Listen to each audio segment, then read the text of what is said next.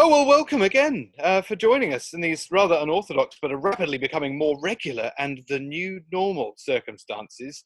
My name is Daniel Gardner. This is another instalment of Which Car Weekly, and I'm, of course, joined by those fabulous fellows, Andy Enright and Scott Newman, who have some kind of editor or sub-editor or I don't know, some kind of responsibilities for various magazines. We're not really that concerned about that. What we're most concerned about is catching up on the things that interested us most over the last automotive week. Gentlemen, thank you again for being with me, in inverted commas, thanks to the magic of video interviews. That's right. If I keep looking down, it's because I have my dog next to me and he wants lots of cuddles. And I better. Oh, well, it's customary for you to bring a pet, isn't it? Andy's normally got one of his thousands of cats, so it's nice of you to bring a dog this time. Yeah, and if I don't pat him, he'll probably bark. So we don't want that. He hasn't got a lot to say about the automotive world, but he'll be right. All right, today we wanted to kick off. We had an idea a couple of weeks ago, which I thought was a fabulous idea. We're often talking about performance cars and what we would buy as journalists, but the caveat in all that is that journalists don't make much money. So when we say we would buy, what we mean is if you gave us your money, we would irresponsibly buy the fastest thing that your budget allows. So this is the theory. The idea is we've got 30 grand, which is still a lot more than any of us have got put together. But I suppose that's regarded as, an affordable car is around about the 30 grand mark. So the challenge was set to all of us. 30 grand, you've got to buy a car and then you have to modify it to make it the perfect performance car within the budget. I love this idea. This is where we're all going to get now. Obviously, nice. Points for creativity and points also for being completely bloody stupid as well.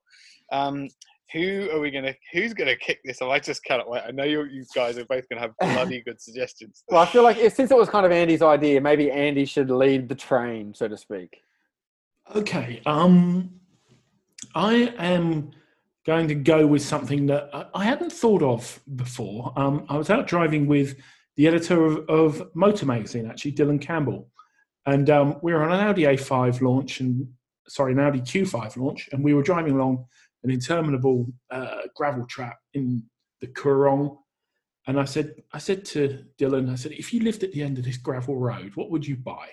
And I thought he'd say some sort of SUV, some sort of four-wheel drive thing.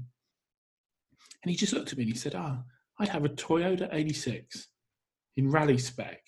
And I suddenly was just taken with this idea, shamelessly stolen from Dylan, but of like a 20 grand beta Toyota 86 on rally suspension, cheap knockoff style rally suspension and tyres, put some red mud flaps on it, you'd be good to go. And that would be just such a great thing, because the problem is with building your own cars is they inevitably get faster and faster and faster, and they become too fast for the road. I've built a few sort of sports cars, and they become, what start out as beaters, they become quite precious to you as well. But if you had a car like that, you could take it on any number of dirt roads where no one's looking at you, and you could have a huge amount of fun in it at 60 kilometers an hour. It would be enormous fun. It would be pretty rugged as well. It would be a car you wouldn't get too precious about. And it would just be the most fun you could have, I think. I don't think there's anything anyone could deny. That's absolutely true. But that's Dylan's car. So what's yours? No, I've appropriated it from Dylan. I have a few things on this.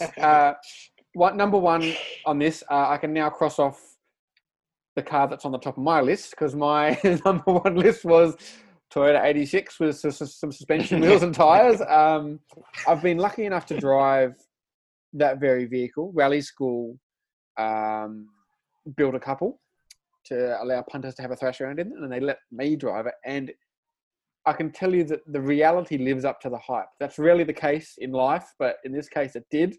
The weak point was probably the diff. So you put a diff in there, because once you start lifting wheels and stuff like that, and a bit of the race suspension, the Torsen diff starts to open wheel a bit, which is annoying. So you could always just weld it up if you want to be cheap. But yeah, I'm with you, Andy. Anyone out there, free plug to this bloke in the US, lifted BRZ on Instagram. He's essentially done exactly this. He's jacked up a BRZ, put rally tyres on it, good suspension, and does massive drifts and jumps and drives it through mud and everything. It would be about as good as automotive or as motoring could get, and not very expensive. Yeah. All right. That's what appeals to me. That it. Well, I raise you then. I raise you. So you've both basically opened proceedings with a form of Toyota 86. So I'm going to do almost exactly the same thing, but completely different. I'm Subaru BRZ. Okay, so technically I haven't picked the same model. But this time, I'm not going rally spec. I'm going circuit spec in a way that you're probably not expecting. So what a lot of people say is, obviously, the BRZ and the 86 needs a turbo. Not going to go that way. Because, in the right hands, momentum is everything.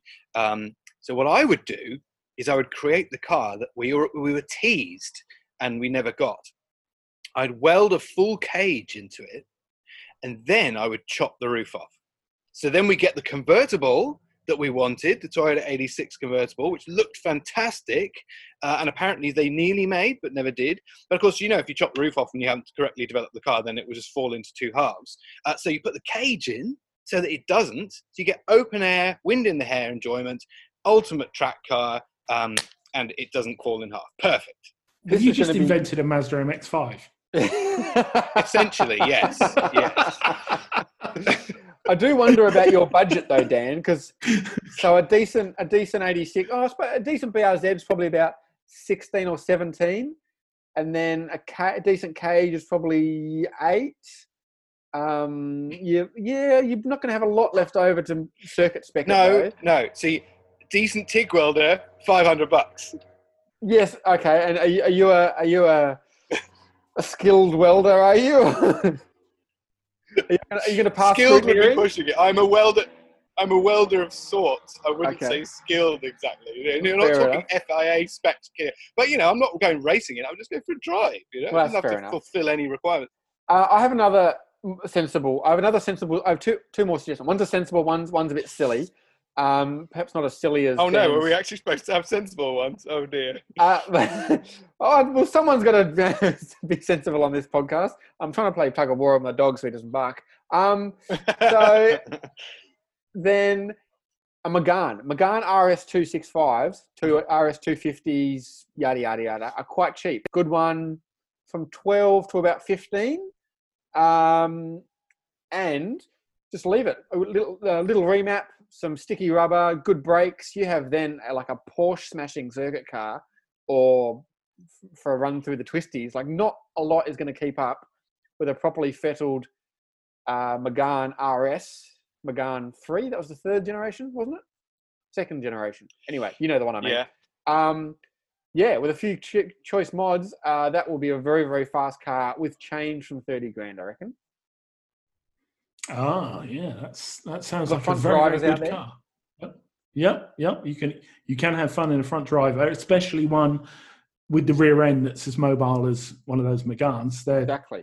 Exactly. Really a bit of a geometry tweaks, a bit of suspension tweakery. I reckon that would be a really cool car. My other somewhat less serious suggestion is I'm going to take my R31 and give it a valuation of probably a generous valuation of about $2,000. So now I've got $28,000 to spend on it. And I'm going to put a V8 in it and put some good suspension in it and just cut sick, basically.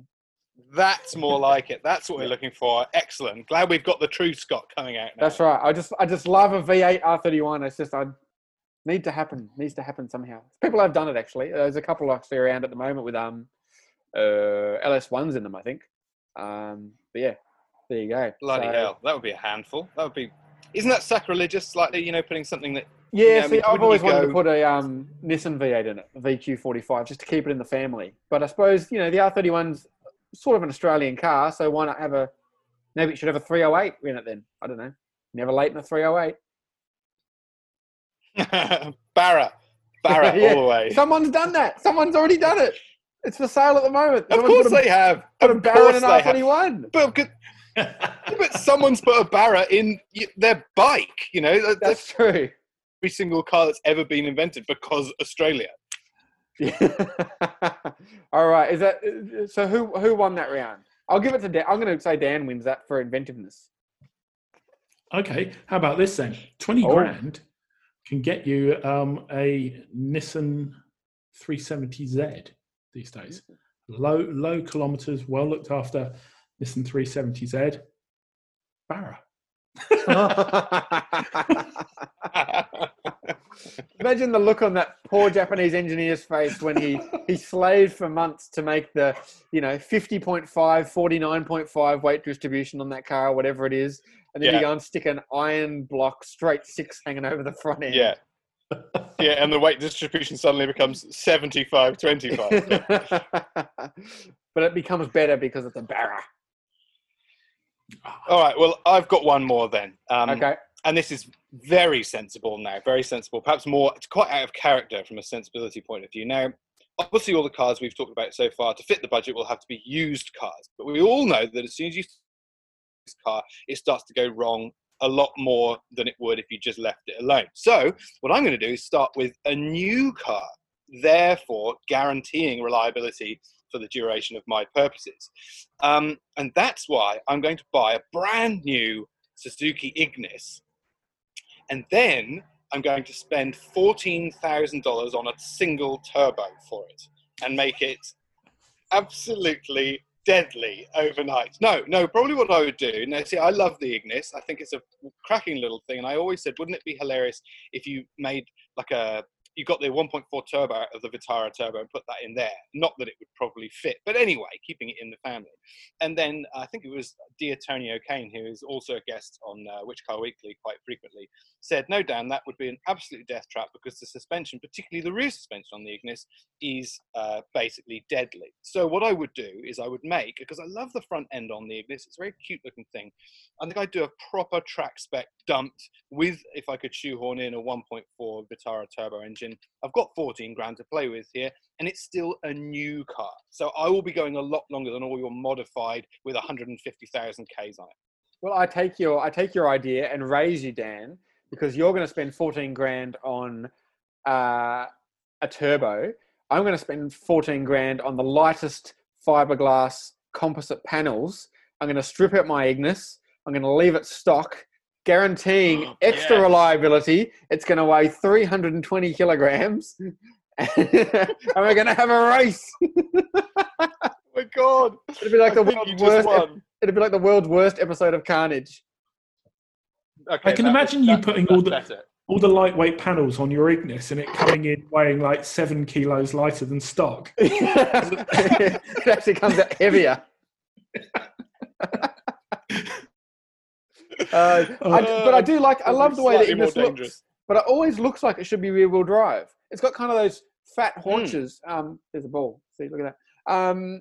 It's got those fat rear haunches on it that suggest rear drive, but then you always look underneath it and there's nothing underneath it, basically, not even any suspension. So that's right. So imagine if you could fill those arches out with really fat tyres and then, maybe, okay, well, while we're at it, we'll put a rear engine in there as well, make it twin engine. We'll just make it like a Clio V6.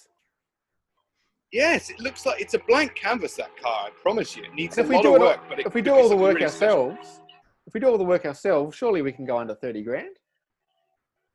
Oh, my labour rates are virtually criminal. So yeah, definitely. They are actually criminal, yeah. So's the quality of the work, but we'll talk about that. Yeah, it's only us driving it, so that'll be all right.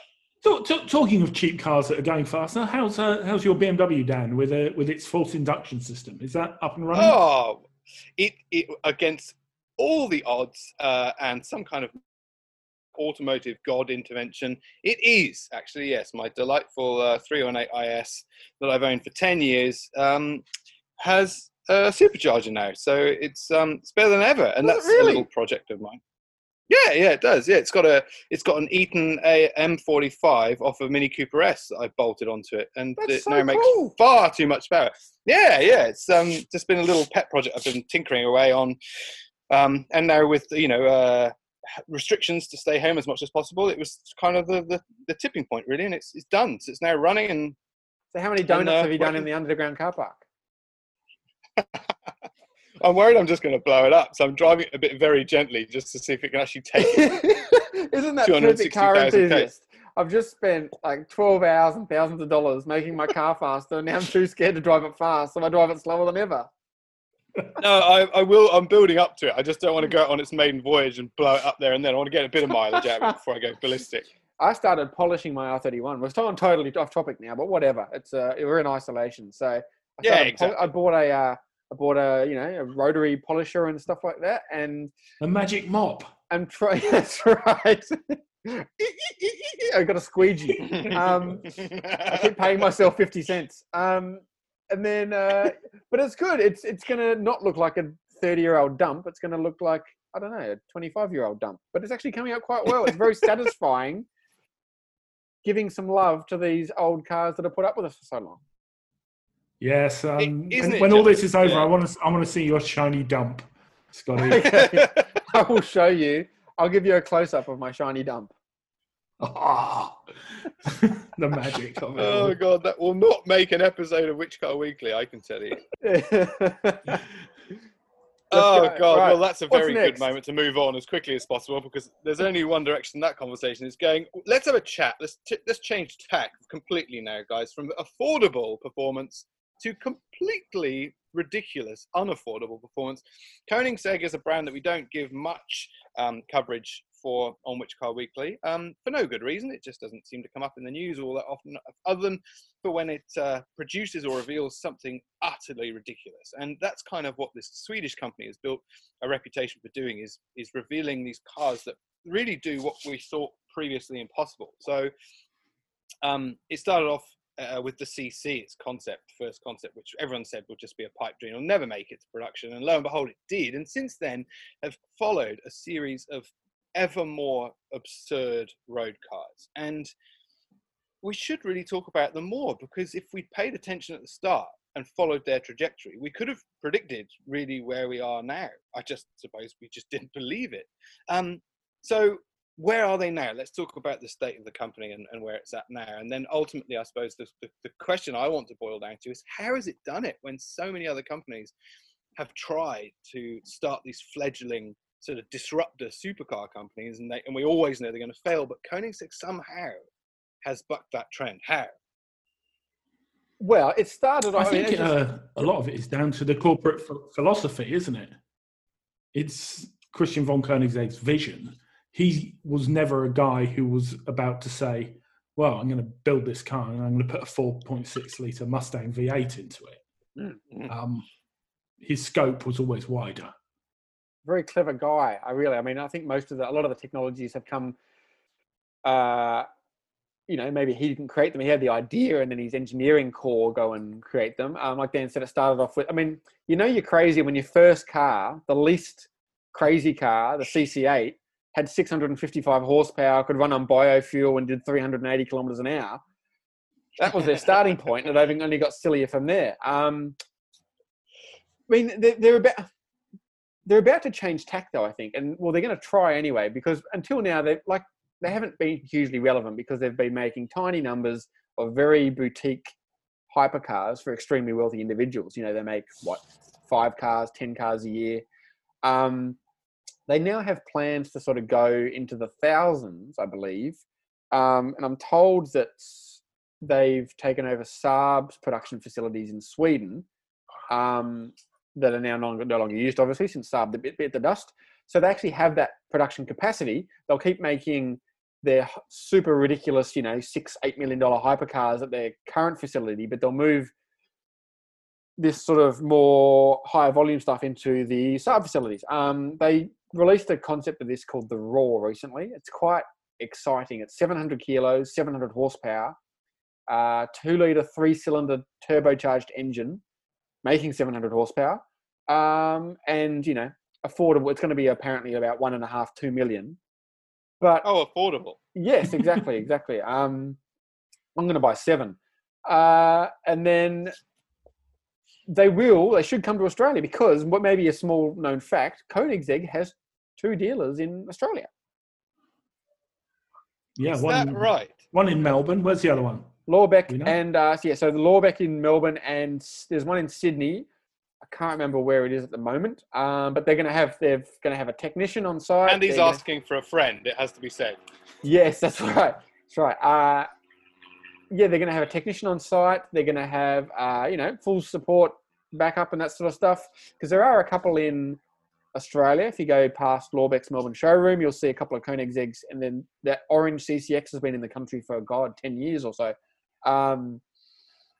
But they do sort of have plans. They're originally going to try and set up a Koenigsegg dealer here, and then they kind of did the sums and went, we can't really justify that. So they got into bed with Lorbeck, like Pagani did with Zagami. So yeah, I mean, most people don't know because it's not hugely relevant to most people, but they do actually have an Australian presence. So that will only get bigger if these plans come to fruition.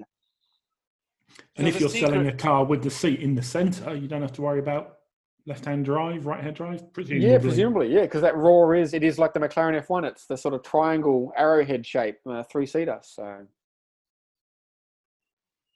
now the design team behind that RAW is independent of Koenigsegg, I think, isn't it? It was it's actually RAW Design, isn't it? I think is where it came from. Yeah, I think they're affiliated, but not. I think they're affiliated, but yeah, you're right. It's not a Koenigsegg thing per se.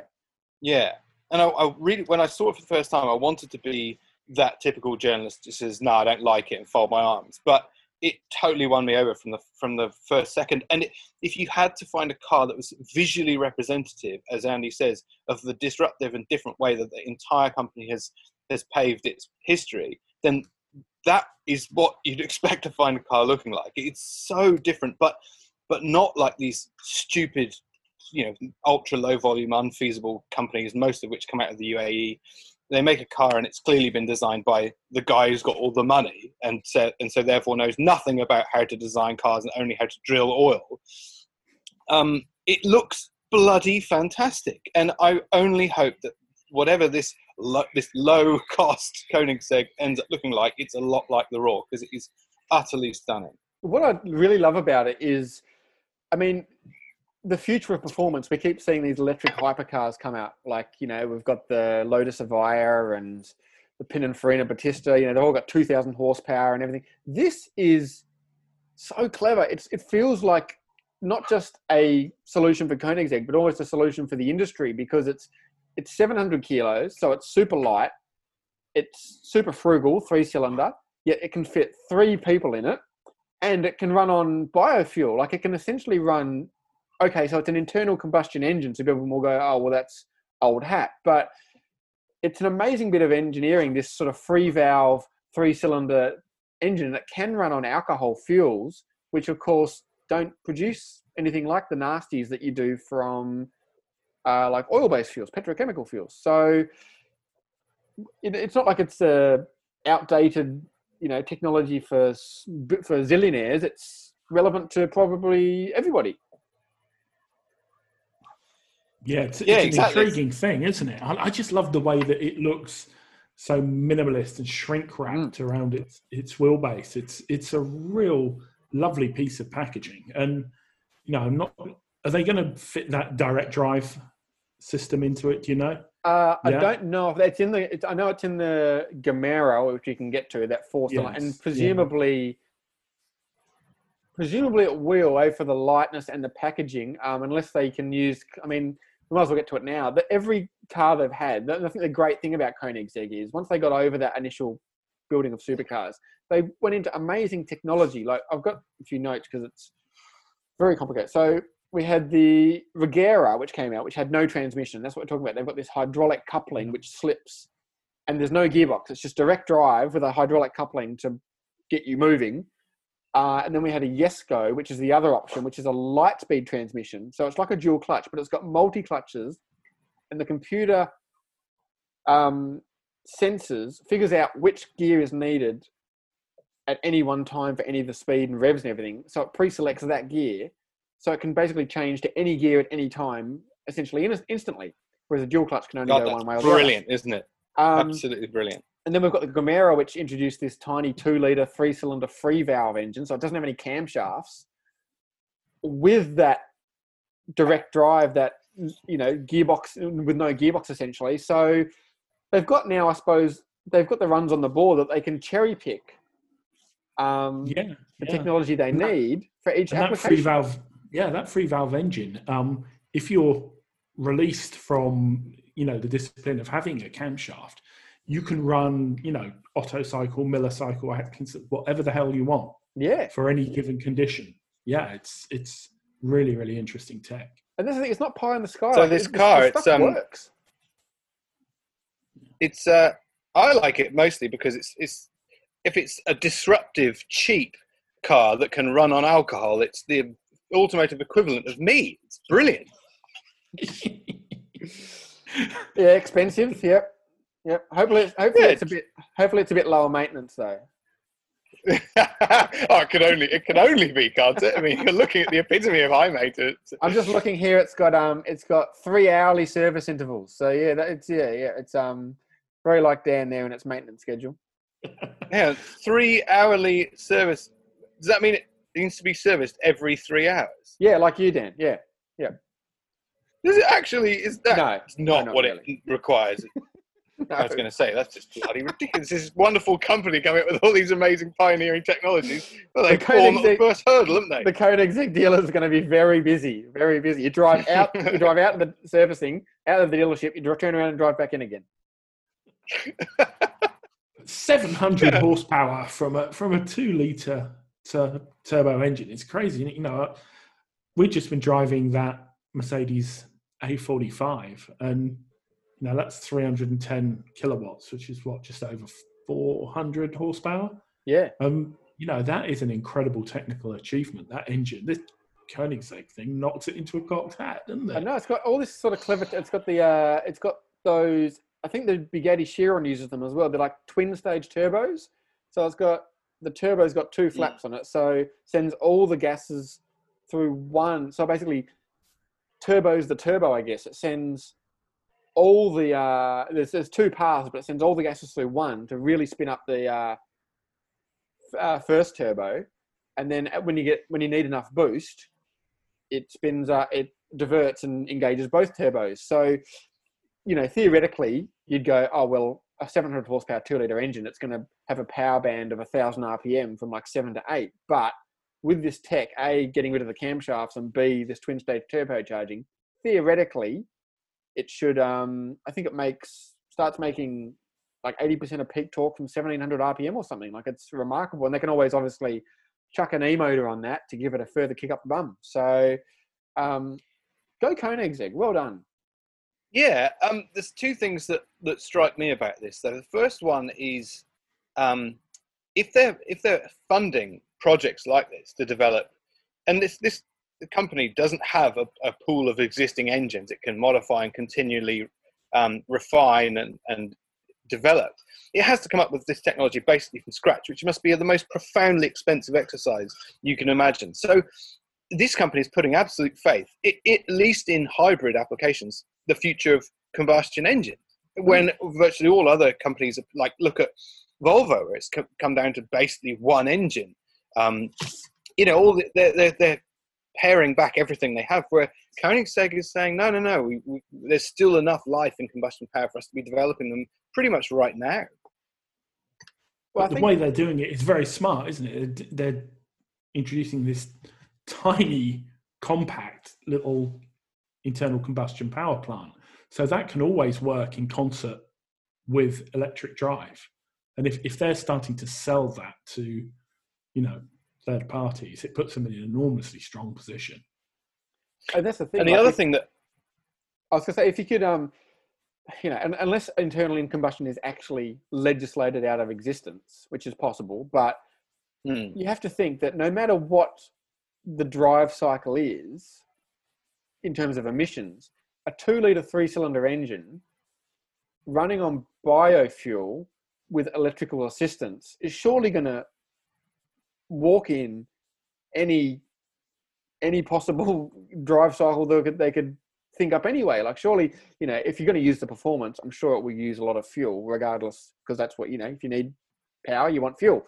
But if it's just idling along with this direct drive, clever transmission and everything like that, I could well believe it if they came out and said their official figure was something like, 2.5 litres per 100k or 1.5 litres per 100k in terms of actual fuel consumption. So, yeah, especially if it's only pushing 700 kilos around. Can you imagine it as a range extender? Yeah, why not? Oh, yeah, absolutely. Yeah. Well, look at other companies like Mazda that's experimenting with a new form of its rotary engine to come back as a hybrid motor, and even some there was that bonkers, was it Ariel that were looking at using a gas turbine engine as a range extender or hybrid motor. These technologies, range extension and true hybrids, do bring back into the possibility sphere some engines that have been completely written off many years ago because they couldn't be directly coupled to a transmission and to the wheels. Now, of course, that's all different. Yeah, I mean, remember I don't know if you ever drove it, the Holden Volt, Chevrolet Volt. That was a fantastic car. The concept behind that car was great. Just the trouble with that car was it used a old 1.8 litre GM nail as the range extender, which was noisy and not very efficient and stuff like that. So if you just took that concept and fitted a cutting edge power plant, like a tiny 600cc turbocharged engine or supercharged engine or something like that, you'd almost never have to use the fuel because of the batteries, and then if you did, you'd be using next to nothing of it. Not that it matters at the moment because fuel's 85 cents a litre and we can always go back to driving V10s. And therein lies the genius of my supercharged BMW project. See, I've basically got both in one car. It could be turned into some kind of range extender, or it can just continue being the absolutely impractical gas-guzzling maniac it is right now because fuel's basically free. Or you can get the coronavirus. Or you can buy another engine on eBay and then have a twin supercharged V8 318 IS. Very nice. Gold. Oh, gentlemen, this is why we get together and discuss these things, because that's where the absolute the gold comes together. Well We're done. solving the world's problems. And with that, it seems like an appropriate moment to bow out for another week, gentlemen. Thank you very much for joining us for another instalment of Which Car Weekly. In the meantime, don't hesitate to get in touch through our various social media channels, and of course the website is always there for all the latest news, whichcar.com.au. We will do this all again in approximately, but not guaranteed, another week. Gentlemen, until then, stay safe, just keep doing the right thing, and I can't wait until we can all get out on the road and drive these stupid cars we've been hypothesizing about.